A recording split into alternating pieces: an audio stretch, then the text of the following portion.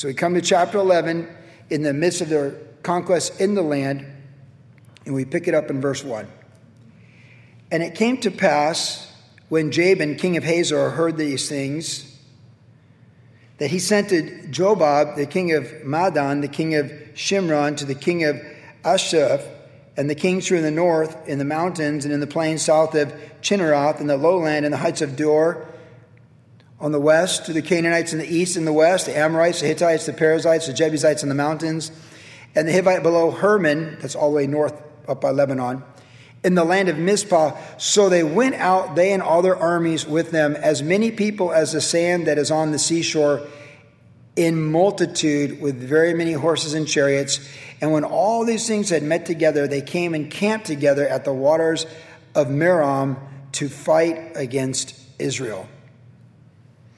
Now, thus far in Joshua, we've seen where the Canaanites have unified to come against them. We saw those 5 kings once the Gibeonites made the peace treaty with Israel.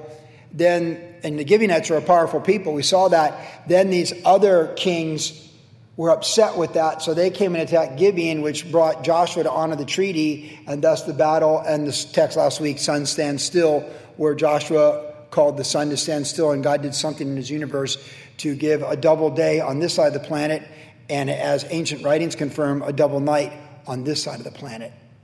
That happened. And so he's already faced individual kings in battles, Jericho, Ai, and he had the defeated Ai, and then the rematch of the victory. He's faced unified kings, but he hasn't faced anything like this.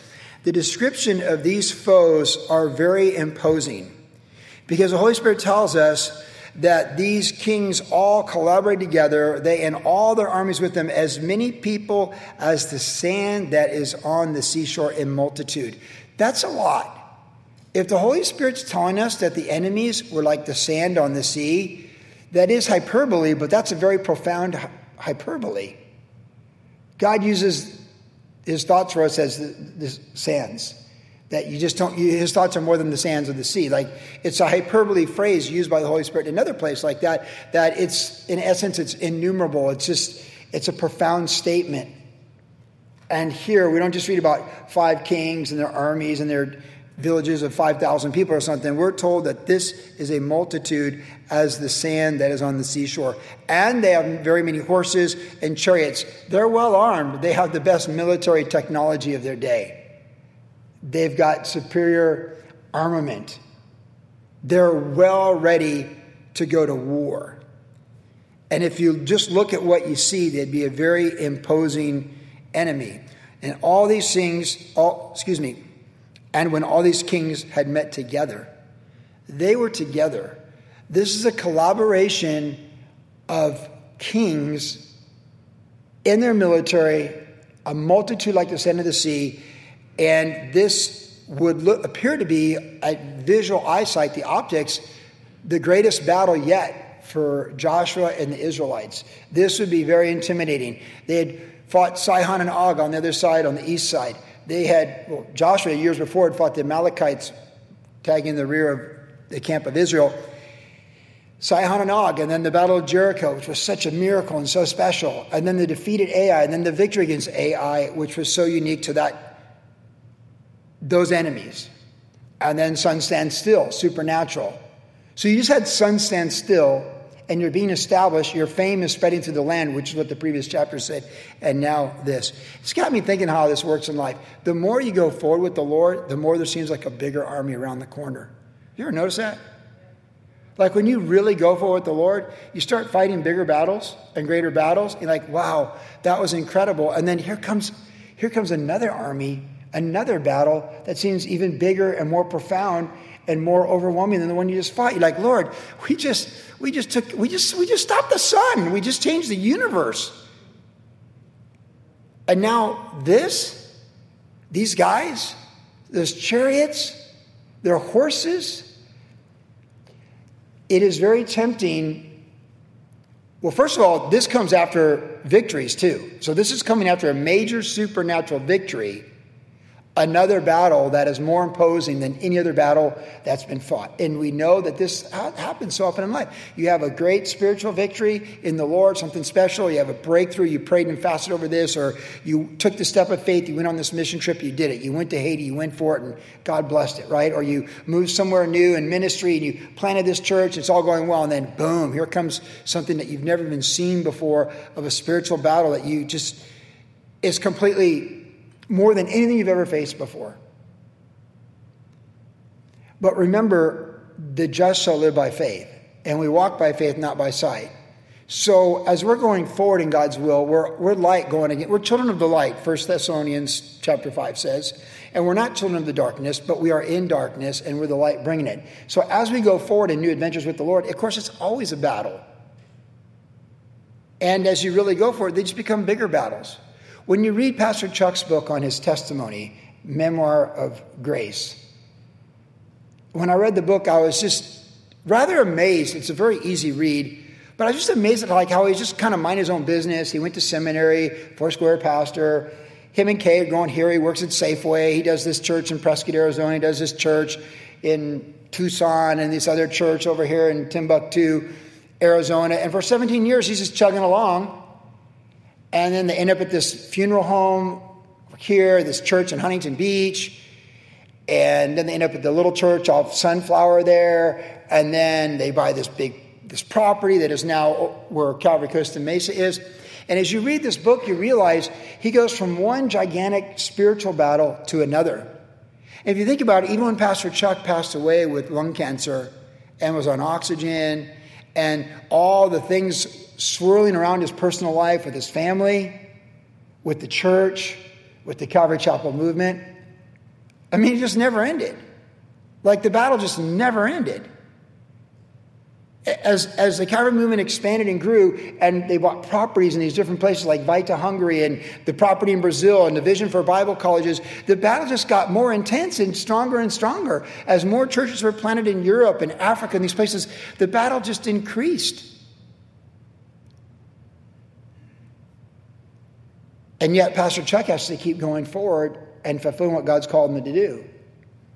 And there's one of the most beautiful videos you can watch on YouTube is Pastor Chuck's final message. I believe it's 28 minutes long. He's got the oxygen mask on. It's his last Bible study. He's just teaching it, and then he went to be with the Lord. We have to keep going forward. No matter how much the multitude of collaboration of evil against God's call in our life seems, in innumerable sand, like sand dunes, and no matter how mighty their weaponry seems against us, physically, literally, in time, space, and matter, the enemies of the gospel, and they are many. Don't forget, Paul said there are many enemies of the gospel. And he warned us he warned his friends by name who those enemies were, like Alexander the coppersmith. There are many enemies of the gospel. And he told his friends to be wary of them. And there's many enemies of the gospel right now, all over the world right now. And they're raising up and they're flexing. And they're collaborating. But we can't look at the horses and the chariots and their collaboration and all the sand of their multitude. I'm not going to deny it's a reality. What the enemies of the gospel are doing right now on this planet is demonically supernatural, like nothing we've ever seen probably in human history. It's worldwide. It's absolutely authoritarian, openly a new world order, trying to radically change the world we live in right now, this day. Just radical, straight up now. Change everything. Suppress all people, control all people. And it can be a little frightening. Because it seems like they have more chariots, more horses, more sand, and more collaboration. But we have to remember who we serve and what we're called to do. And the beauty of the text that we see tonight in the 3 chapters when we finish this study, will remind us what our real purpose is and remind us yet again that Christ is on the throne. But I have to draw attention to verses 4 and 5. Those are imposing. I think I'm talking broadly in general for the church, but I could even be talking specifically for individuals. If you've got family drama, you've got church drama, you've got legal drama, Just being at the courthouse today and seeing people in line to file claims for small claims court and things like that, and you just see how upset they are. It's like life is drama. And to see there's so much injustice, and there are spiritual attacks against believers. And at times it can just, if people are coming against our business, if people are coming against our life, and you say, like, why is this happening to us? Well, a lot of times it's happening just because you're born again and you love Jesus. Just you personally in general, in your little world. And then why is there so much open-ended deceit all around us and attacks on Christians? Because Jesus said we're going to be persecuted. He said the world's going to hate us. Remember that in John? He said the world hates you. So we can't be surprised that there's demonically inspired diabolical forces working against maybe you personally in your little world, my little world, and the church as a whole on planet Earth. But we have to get to verse 6 because it says there, but the Lord said to Joshua, do not be afraid because of them, for tomorrow about this time I will deliver all of them slain before Israel.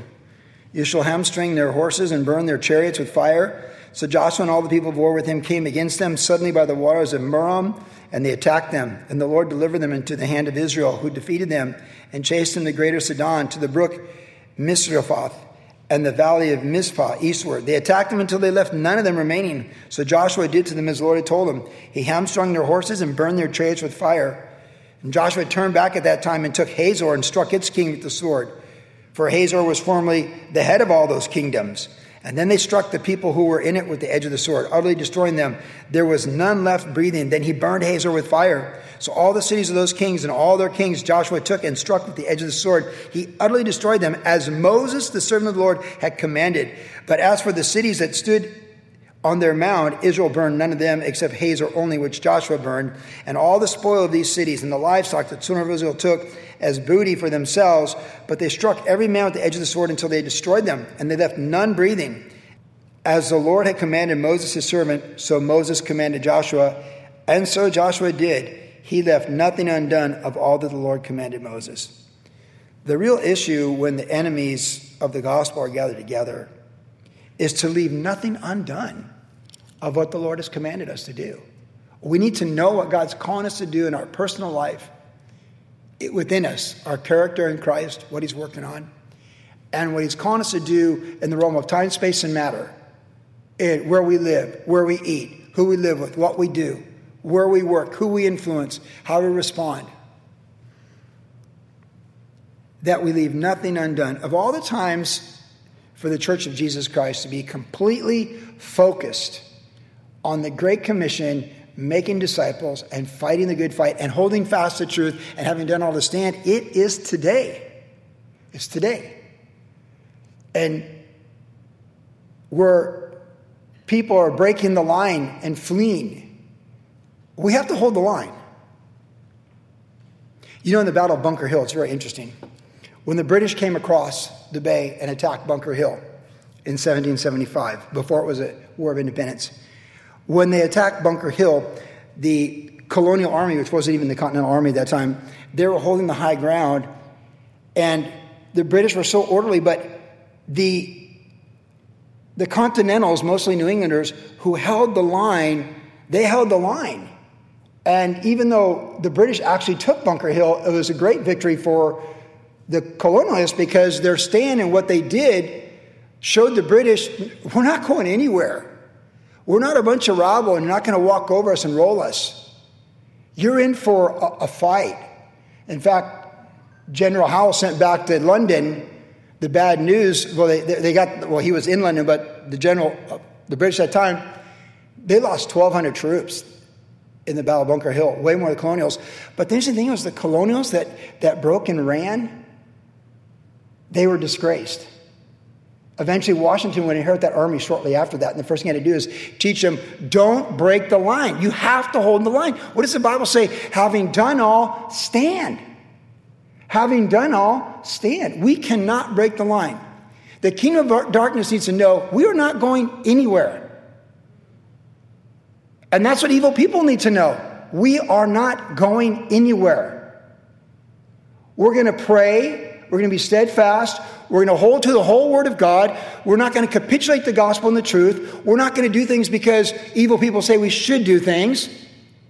We're going to be true to Jesus Christ, our Lord and Savior, and the Great Commission and what He's calling us to do. And we're not going to break rank and flee. We're not going to run.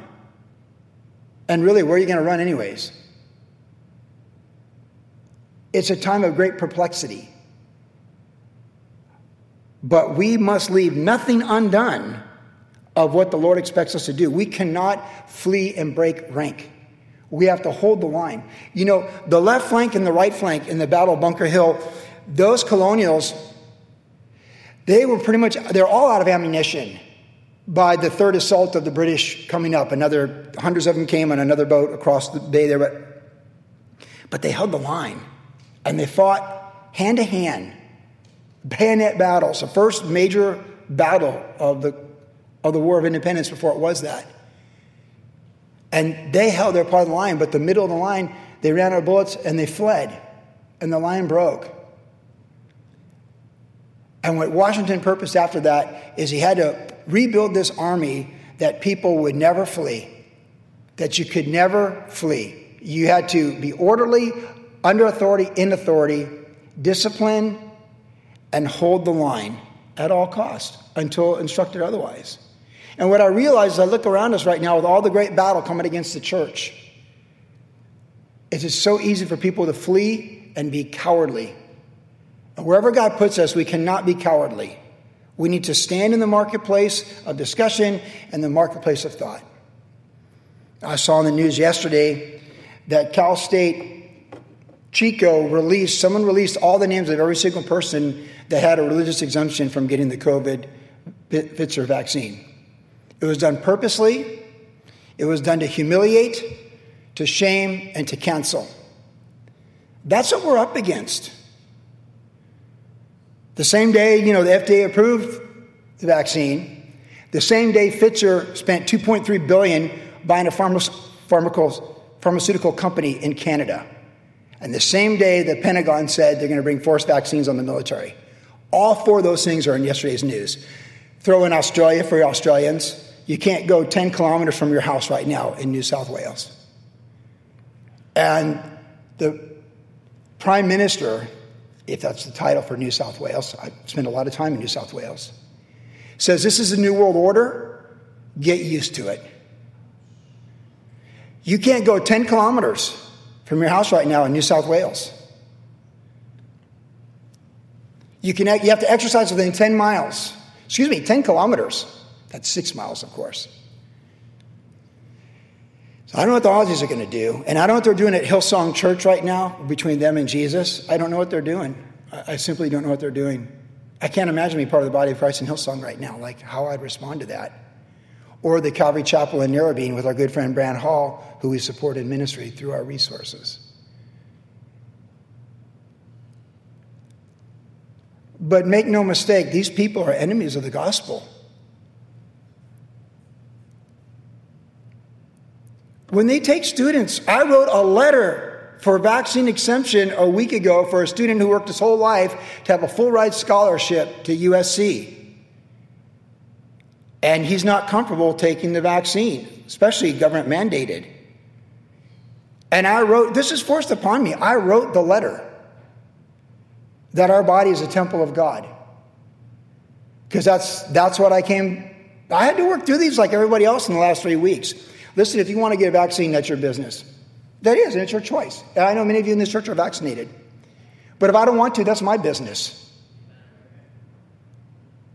If I want to question emergency measured experimental vaccines being pushed by people I don't trust, that's my business. And it's not like I'm an anti-vax person. I used to get the flu shot every year. My mom would always say, "Joe, get your flu shot." And I would obey my mom. When I wrote my children about why they should not get the vaccine, which I have a right to do as a parent, by the way, Luke's response wasn't about the medical elements, which are very concerning from what I see as I've studied the marketplace of thought. Luke just said it's unconstitutional and the government's never going to tell me that I have to get a vaccine. Remember, Luke's the lawyer and a constitutionalist. He knows the Constitution by heart, actually. He's like, well, of course not. Do you know how many people in this church I've already prayed for who are threatened with losing their jobs on September 30th? I didn't ask for this battle. If you want to get the vaccine, good for you. I spoke to someone I love very much in this church yesterday, and they got the vaccine so they can visit family in the hospital. But my daughter went to the hospital with her daughter yesterday, and they tried to basically bully her. It's unbelievable what we're going through right now. We could not take our granddaughter to the hospital because they're trying to force vaccinate, talking about our granddaughter and my daughter. On the same day, this is the news yesterday, August 23rd. This is our world. And not even Chuck and Billy, these guys could have never foreseen the way this would be for such a time as this. So I sincerely tell you, if you choose to get the vaccine, that's your business, and I respect that. And there's good reasons to get the vaccine. You want to get the vaccine. But I sincerely tell you, my body's a temple of God, and I decide what I'm going to do with it. I don't smoke, I don't drink, and I don't eat MSG. And if I eat bacon, I do so at my own risk. This is my body from the Lord. And you can do what you want with your body. So if you want to smoke, you want to drink, you want to eat flaming Cheetos and pork chops and drink Diet Coke, that's your business. Just don't force it on me. My forefathers didn't lay down their lives and make great sacrifices to have people that aren't elected, who we have no reason to trust, tell us what we must do in an anti-constitutional manner.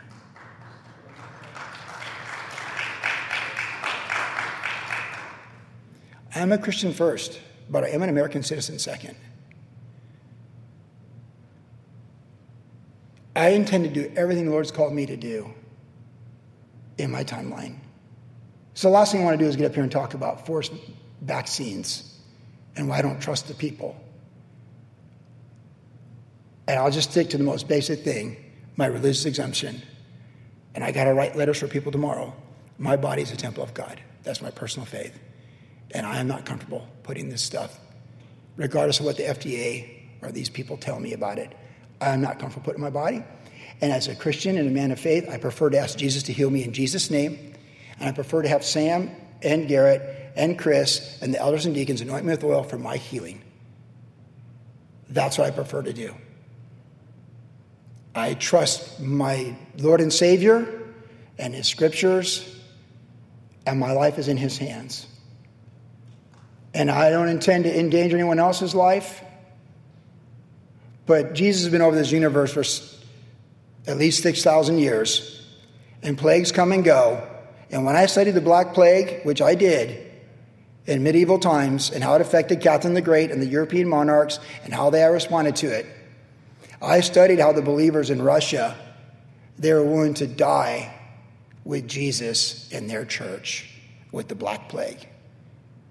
And that's exactly how I'm willing to die. And I'm not going to let evil men just walk over the good things that we've received from other people. I'm going to pray like there's no tomorrow. And I'm going to continue to look at people I respect who are praying and standing up for truth, like American Center for Law and Justice and Jay Sekulow and people like this. And I'm going to continue to unify with them in the freedoms that we have that allow us to preach the gospel, to gather and worship Jesus and grow in our faith and share our faith. That's what I'm going to do.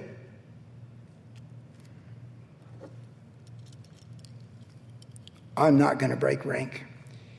And I've told you this before in Revelation, in the new heaven and the new earth, you know who is not in the kingdom. Cowards. The Holy Spirit says there are no cowards in the new heaven and the new earth. And I don't intend to be a coward. And I certainly want to inspire people in Jesus' name to not be cowards either. And when it comes time to lay down my life, I'll lay it down for the gospel, but not for this government under these circumstances. Verse 16. Thus Joshua took all this land, the mountain country, all the south, all the land of Goshen, the lowland and the Jordan plain, the mountains of Israel and its lowlands, from Mount Halak and the ascent to Seir, even as far as Baal-Gad in the valley of Lebanon below Mount Hermon. He captured all the kings and struck them down and killed them. Joshua made a war a long time with those kings. There was not a city that made peace with the children of Israel except the Hivites, the inhabitants of Gibeon. All those they took in battle, for it was of the Lord to harden their hearts, that they should come against Israel in battle, that he might utterly destroy them, and they might receive no mercy, but he might destroy them as the Lord had commanded Moses. And at that time Joshua came and cut off the Anakim from the mountains, from Hebron, from Debir, from Anab, all the mountains of Judah. Remember, the Anakim are giants, the Anakim. And from all the mountains of Israel, Joshua utterly destroyed them with their cities. None of the Anakim were left in the land of the children of Israel. They remained only in Gaza, Gath, and Ashdod. That's the Gaza, modern Gaza.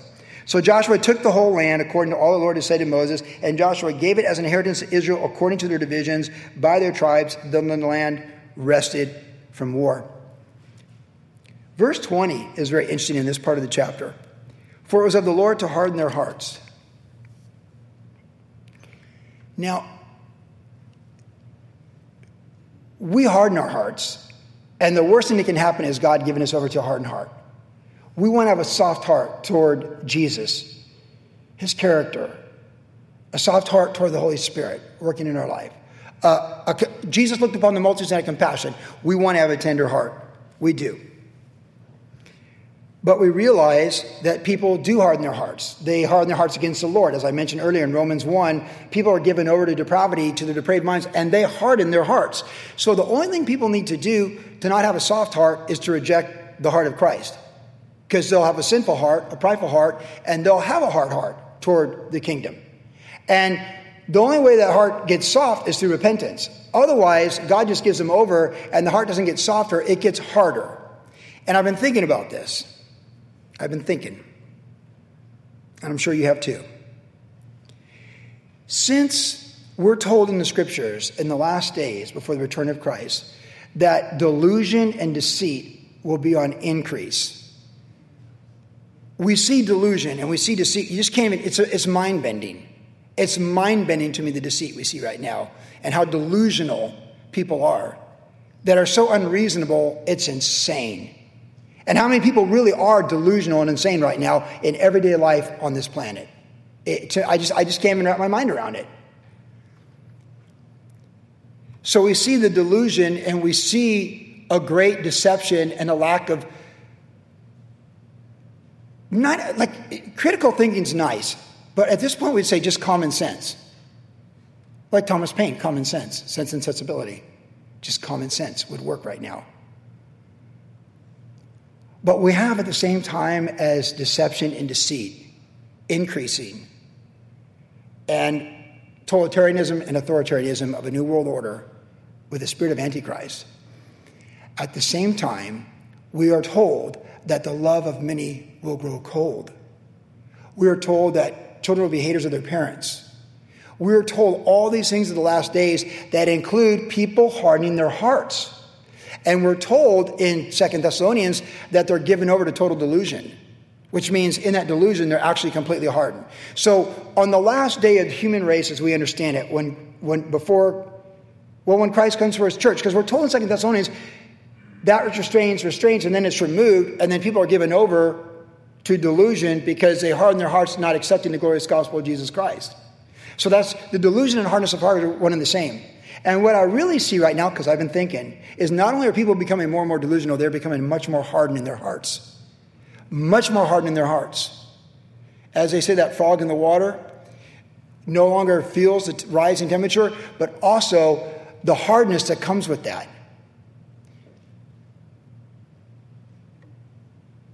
The things that are being forced in the educational system on kindergartners, in America. The insanity of anti-science and all these things that are happening right now, it's just power grab at the highest level to just seize the future. It's people whose minds and hearts are completely given over and hardened. There are people that actually think, and they're in power and they run this country, that there's multiple genders. And you can be mixed up in your genders. And as Brian Broderson said on the radio yesterday, it's insanity. Insanity means to be devoid of reality. And just talking about the transgenderism, Brian Broderson on K-Wave yesterday was talking about how they think the church is crazy for holding to a literal creation, a young earth, a literal Adam and Eve. But in fact, the testimony of insanity is to be completely devoid of reality.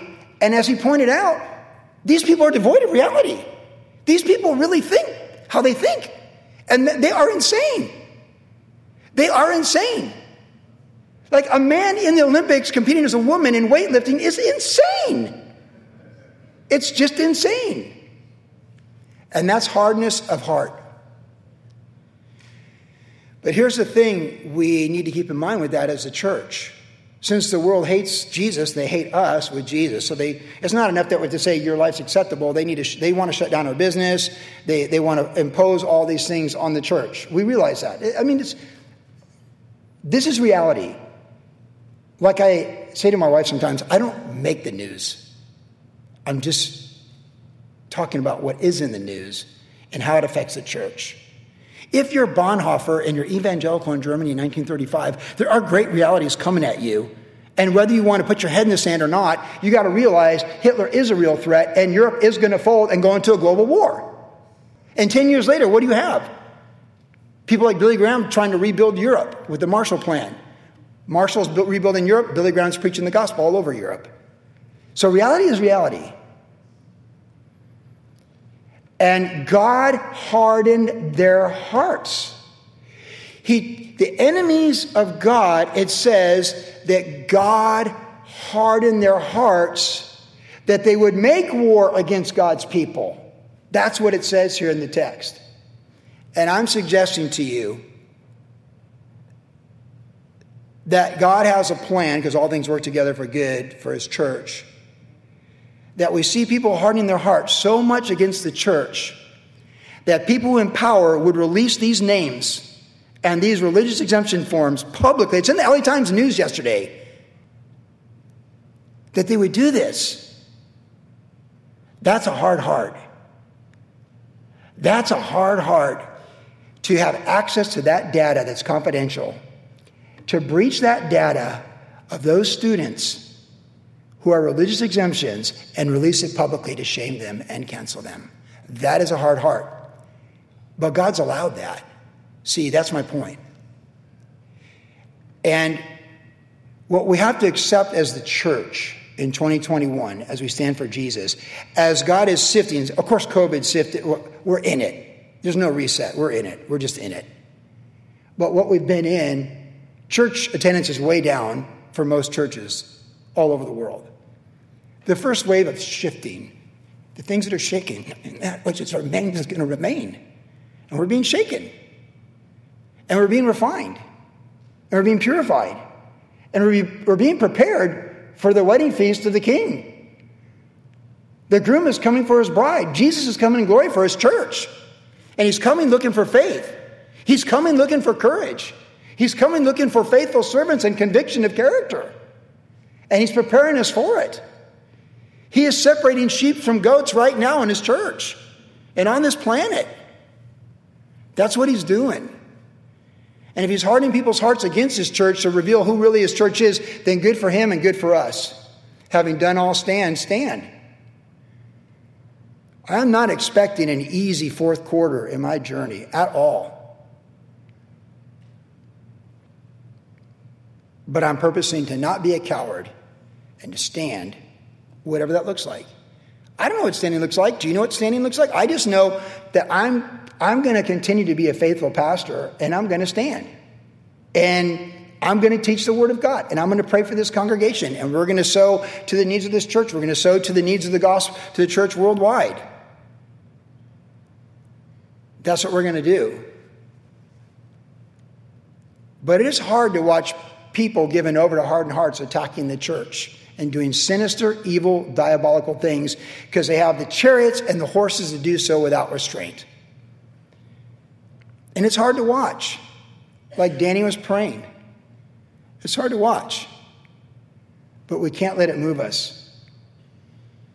We can't let it move us, because when God gave Paul a vision of a future that was unpleasant,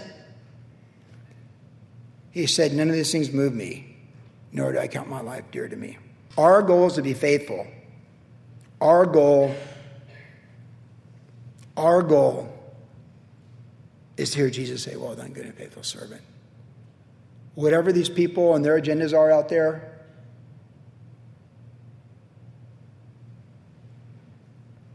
they come and go. You know, being to the courthouse, if you've been to Santa Courthouse, you know this. On every floor, there's all these historical photos, right? Huntington, like 1910, Santa Ana, 1905, Orange, 1885, downtown Orange, Tustin. You see these historical photos on every floor all over the courthouse, and they're beautiful. And I look at those photos. I saw Armistice Day, 1921, Santa Ana Parade.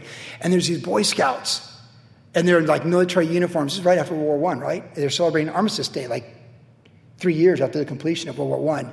And they're like 10-year-olds. And I thought, you know, they might still be alive. Like 103, 104, maybe. You never know. But I thought, this is what I thought. They had their time, and they're gone. And all those dictators and evil men and women of their time, they're gone too. And all the faithful Christians, Amy Carmichael, Bonhoeffer, Corrie ten Boom, they're gone. And someday, all of us sharing the planet right now, we're all going to be gone. And these people imposing these things on us, they're going to be gone. We're going to be gone. We're going to be in glory. What they're going to be is between them and the Lord. And if God hardens their heart and gives them over, and that has them attacking us, then that's just the way it is. And we have to prepare ourselves for that. We really do. If I was ministering in Kabul right now to the local church, how do you think that would look? Would I be telling you it's your best life now? Think and grow rich? I'd be telling you press into Jesus, trust in Jesus, resist evil, and having done all, stand. That's what I'd be telling you. And aren't you glad we're not in Kabul? But the reality is we have brothers and sisters who are right now. And we share this planet with them, and our faith is theirs. So even as I talk about Hillsong and Calvary King's Church in Narrabeen, and the believers down in Australia and New Zealand as well, these different places, what believers are going through all over the world, having done all, stand. If God hardens people's hearts against us, that's what he's going to do. I don't like it.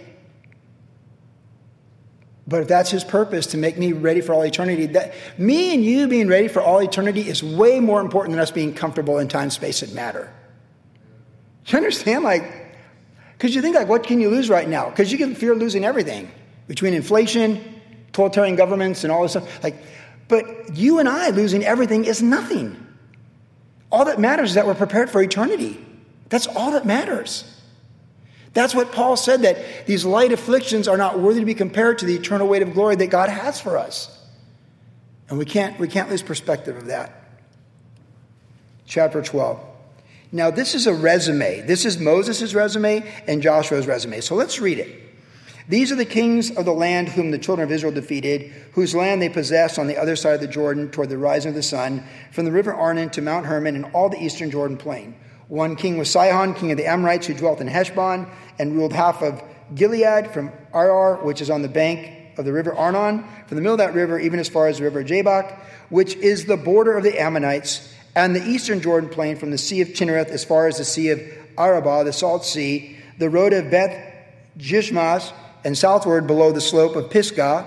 The other king was Og, king of Bashan, and his territory, who was of the remnant of the giants who dwelt in Ashtaroth at Edrei, and reigned over Mount Hermon, over Salcah, over Bashan, as far as the border of the Gershites and the Machaathites, and over half of Gilead to the border of Sihon, king of Heshbon. These Moses, the servant of the Lord, and the children of Israel had conquered. And Moses, the servant of the Lord, had given it as a possession to the Reubenites, the Gadites, and half the tribe of Manasseh. And then these are the kings of the country which Joshua and the children of Israel conquered on this side of the Jordan, modern Israel, on the west, from Baal-Gad in the valley of Lebanon as far as Mount Halak at the ascent to Seir, which Joshua gave to the tribes of Israel as a possession according to their divisions. In the mountain country, in the lowlands, in the Jordan plain, in the slopes, in the wilderness, and in the south. The Hittites, the Amorites, the Canaanites, the Perizzites, the Hivites, the Jebusites, the king of Jericho won, the king of Ai, which is beside Bethel won, the king of Jerusalem won, the king of Hebron won, the king of Jarmuth won, the king of Lachish won, the king of Eglon won, the king of Gezer won, the king of Debir won, the king of Geder won, the king of Ormah won, the king of Arad won, the king of Libnah won, the king of Adullam won, the king of Makkedah won, the king of Bethel won, the king of Taphuah won, the king of Hepher won, the king of Aphek won, the king of Lashon won, the king of Madon won, the king of Hazor won, the king of Shimron Moron won, the king of Ashaph won, the king of Tanakh won, the king of Medigo won, the king of Kadesh won, the king of Jokneam and Carmel won, the king of Dor and the heights of Dor won, the king of the people of Gilead won, the king of Tisra won, all the kings, 31. These are resumes. This is Moses' resume. This is Joshua's resume. And what's interesting to me about this, they're military resumes. Notice the contrast of these two resumes. Moses is essentially two mega kings, Sihon and Og, the ones that all other kings feared. So we notice two massive battles, two great kings, and it's past tense. Moses is gone. He's in eternity. But here with Joshua, it's 31 kings of all these different towns. So they're more like mayors, like the mayor of so-and-so, the mayor of such and such. But 31, so stay with me. 31, but not done. See, Moses' resume, he's in eternity. His resume is complete. Pastor Chuck's resume is complete. Billy Graham's resume is complete. Amy Carmichael's resume is complete. Billy Sunday's resume is complete. The people, the great men and women of the church, John and Betty Stam, their resume is complete. Hudson Taylor's resume is complete. His wife's resume is complete. These resumes are complete. These people that have come before us, Eric Little, complete. I'm thinking of all the people, all the books on my shelf that have made the cut through 30 years of serving Jesus. Not many of them, and they're very special, all of them. Elizabeth Elliott, complete. Kay Smith, complete. Her resume is complete. It's complete. There's a day when our resume and legacy is complete. The battles we fought and the victories we had. It's complete. But right now, all of us in this room, we're like Joshua. It's still going. It's like the back of a baseball card when you're still playing. It's still happening. The story is not done. People tell me all the time, you should write a book. Actually, someone else will write it because I'm still living it. The story is still being told. Our resume is not complete. What God is doing in your life, each one of us in this room, is not complete. There might be 33 kings on the back of our baseball card right now of the victories that God has given us, but we're still alive, and therefore he's not done. It's not complete. And that's why when we get to the next chapter, it picks up with Joshua, but not Moses. There's nothing to tell Moses. Moses is gone. There's nothing God would tell Pastor Chuck or Kay Smith right now. They're in eternity. It's done. It's complete. But we're here. So look at the first verse of chapter 13. Now Joshua is old, advanced in years, and the Lord said to him, you are old, advanced in years, and there remains very much land yet to be possessed. Boom. Let that sink in. You're old, advanced in years, and there remains very much land yet to be possessed. I've been paying attention to retired people quite a bit in the last few years. I talk to people about retirement because I know retired people. I know people close to retirement. I learn things like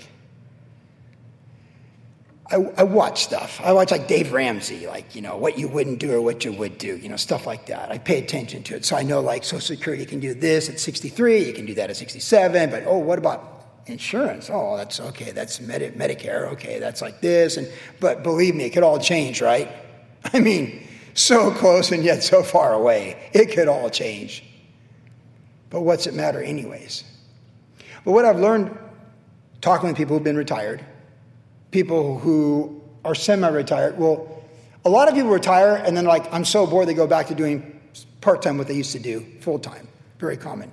Even this last week, a good friend of mine from Virginia was here, visiting used to go to the church 30 years ago in Virginia Beach. It's great to see them. They're out here visiting. And he's semi-retired. And he does this on a Monday, he does that on a Wednesday. And, when you do like 4 hours twice a week or something of what you used to do, and it keeps you busy. I like that. But you know what really matters for all of us in this room? Especially those of us that are older, advanced in years, there remains very much land yet to be possessed. There is no retirement. We want to pour it on. I'm quite certain when we step into eternity, we will wish that we would have poured it on more than we did for Jesus Christ. I'm quite certain when I get to eternity, I'll be like, oh, what was I thinking between 57 and 62? We don't need to be slowing down. We need to be ratcheting up. We need to find another gear. That's what I think. Because there remains very much land yet to be possessed. For all of us in this room tonight, it's really important before we go our way that we understand that God is never done with us. He's never done working in us and through us for his good pleasure, to the glory of Jesus Christ, for his will, for all eternity. He's never done until we breathe our last. We want to go from glory to glory. We want to take new steps of faith. We want to embrace new adventures of challenges and trials. We want to pass new tests. We want progress, not perfection, but we do want progress. And we need to be proactive and seeking the Lord for new ideas and new visions and new callings that he might put on our heart and on our life. We should be seeking the Lord now more than ever, not like how to retract or how to be frustrated, but how to engage and how to go forward and how to take greater steps of faith. Even today I spoke with Brian Jameson from our sister church, OCCF, and we discussed a significant contribution of their ministry to Haiti with Brian McDaniel. Because, of course, loss and everything else that's gone on in the last 2 weeks was yet again another horrible earthquake in Haiti and another horrible hurricane blasting Haiti. And we've been involved in ministry in Haiti for almost 20 years. And there's all this stuff they want to get there, but they needed the funds to get from point A to point B. And we cleared that out. We cleared the way for that today. Remember, Brian McDaniel shared the gospel of Jesus Christ with the president of Haiti days before he was assassinated, just last month. Highlight it, circle it, establish it. There remains very much land yet to be possessed. There is a whole new adventure in front of each one of us with the kingdom of God. Now we read the rest of the chapter. This is the land that yet remained. All the territories of the Philistines, all that of Gershites, from Sihor, which is east of Egypt, as far as the border of Ekron northward, which is counted as Canaanite. The 5 lords of the Philistines, the Gazites, the Ashites, the Ashkelonites, the Gitteites, the Ekronites, also the Avites from the south, all the land of the Canaanites, and Merar that belonged to the Sidonians, as far as Aphek to the border of the Amorites, the land of the Gebalites. And all of Lebanon toward the sunrise from Baal-Gad, below Mount Hermon as far as entrance to Hamath, all the inhabitants of the mountains from Lebanon as far as Brook Miraphoth, all the Sidonians. Them I will drive out from before the children of Israel, only divided by lot to Israel's inheritance, as I've commanded you. Now therefore divide this land as inheritance to the 9 tribes and half the tribe of Manasseh. With the other half tribe of the Reubenites and the Gadites received their inheritance, which Moses had given them beyond the Jordan eastward, as Moses servant of the Lord had given them, from Ar, which is on the bank of the river Arnon, and the town that is in the midst of the ravine, and all the plain of Medaba, as far as Dibon, all the cities of Sihon, king of the Amorites, who reigned in Heshbon, as far as the border of the children of Ammon, Gilead, the border of the Gershites, the Maacathites, all of Mount Hermon, all of Bashan as far as Salcah, all the kingdom of Og and Bashan, who reigned in Ashtaroth and Edrei, who remained of the remnant of the giants, for Moses had defeated and cast out these. Nevertheless, the children of Israel did not drive out the Gershites or the Maacathites, but the Gershites and Maacathites dwelt among the Israelites until this day. Only to the tribe of Levi had given no inheritance. The sacrifice of the Lord God of Israel made by fire are their inheritance, as he said to them. So, a quick look at verse 14. Only the tribe of Levi had given no inheritance. The sacrifices of the Lord God of Israel made by fire are their inheritance. Now remember, the church is compared to the priesthood. Remember that. In all these things, we're compared to the priesthood. So here, what do we see the Levites doing? What is there in the inheritance? For centuries to come, what is their inheritance? It's the sacrifices. It's the sacrifices. That's what we offer up. 1 Peter chapter 2. We offer up spiritual sacrifices. That's what we offer up. Ours is the sacrifices. That's who we are in 2021. Ours is the sacrifices. Spiritual sacrifices, praise, prayer, intercession, worship, service. Ours is the sacrifices because we're the priesthood. And Moses had given the tribe of children of Reuben an inheritance according to their families. Their territory was from Aron, which is on the bank in the river Arnon, and the city that is in the midst of the ravine and all the plain of Medeba. Heshbon, all of its cities are on the plain. Dibon, Bamath Baal, Beth Baal Meon, Jahaza, Kedemoth, Mephath, Kirjim, Sibmah, Zereth Shahar on the mountain of the valley, Beth Peor, the slopes of Pisgah, and Beth Jishmoth, all the cities of the plain, all the kingdom of Sihon, king of the Amorites, who reigned in Heshbon, whom Moses had struck with the princes of Midian, Evi, Rekam, Zur, Hor, and Reba, who were princes of Sihon, dwelling in the country. The children of Israel also killed with the sword Balaam, the son of Beor, the soothsayer among those who were killed by them. And the border of the children of Reuben was the bank of the Jordan. This was the inheritance of the children of Reuben, according to their families, the cities, their villages. Well, there's Balaam. He just won't go away, will he? We got a lot of Balaam over the last year. He just doesn't go away. And here we're just reminded, they struck him down. He was evil. Thousands of people died because of Balaam and his bad counsel. All they lived for, he lost, and he was struck down. Verse 24, notice the last verse as we come to the back end of this chapter. Moses had also given inheritance to the tribe of Gad, to the children of Gad according to their families. Their territory was Jazer and all the cities of Gilead, and half the land of the Amorites as far as Aror, which is before Reba, and from Heshbon to Ramoth Mizpah, and Betim, from Mahamim to the border of Debir and the valley of Beth Hebron, Beth Nimron, Succoth, and Zaphon, the rest of the kingdom of Sihon, king of Heshbon, with the Jordan as its border as far as the edge of the sea of Chinnereth, on the other side of the Jordan eastward. This is the inheritance of the children of Gad according to their families and the cities and their villages. So just think like, square blocks in Garden Grove and Westminster and Huntington Beach and Irvine. This is their land. This is what God's given them.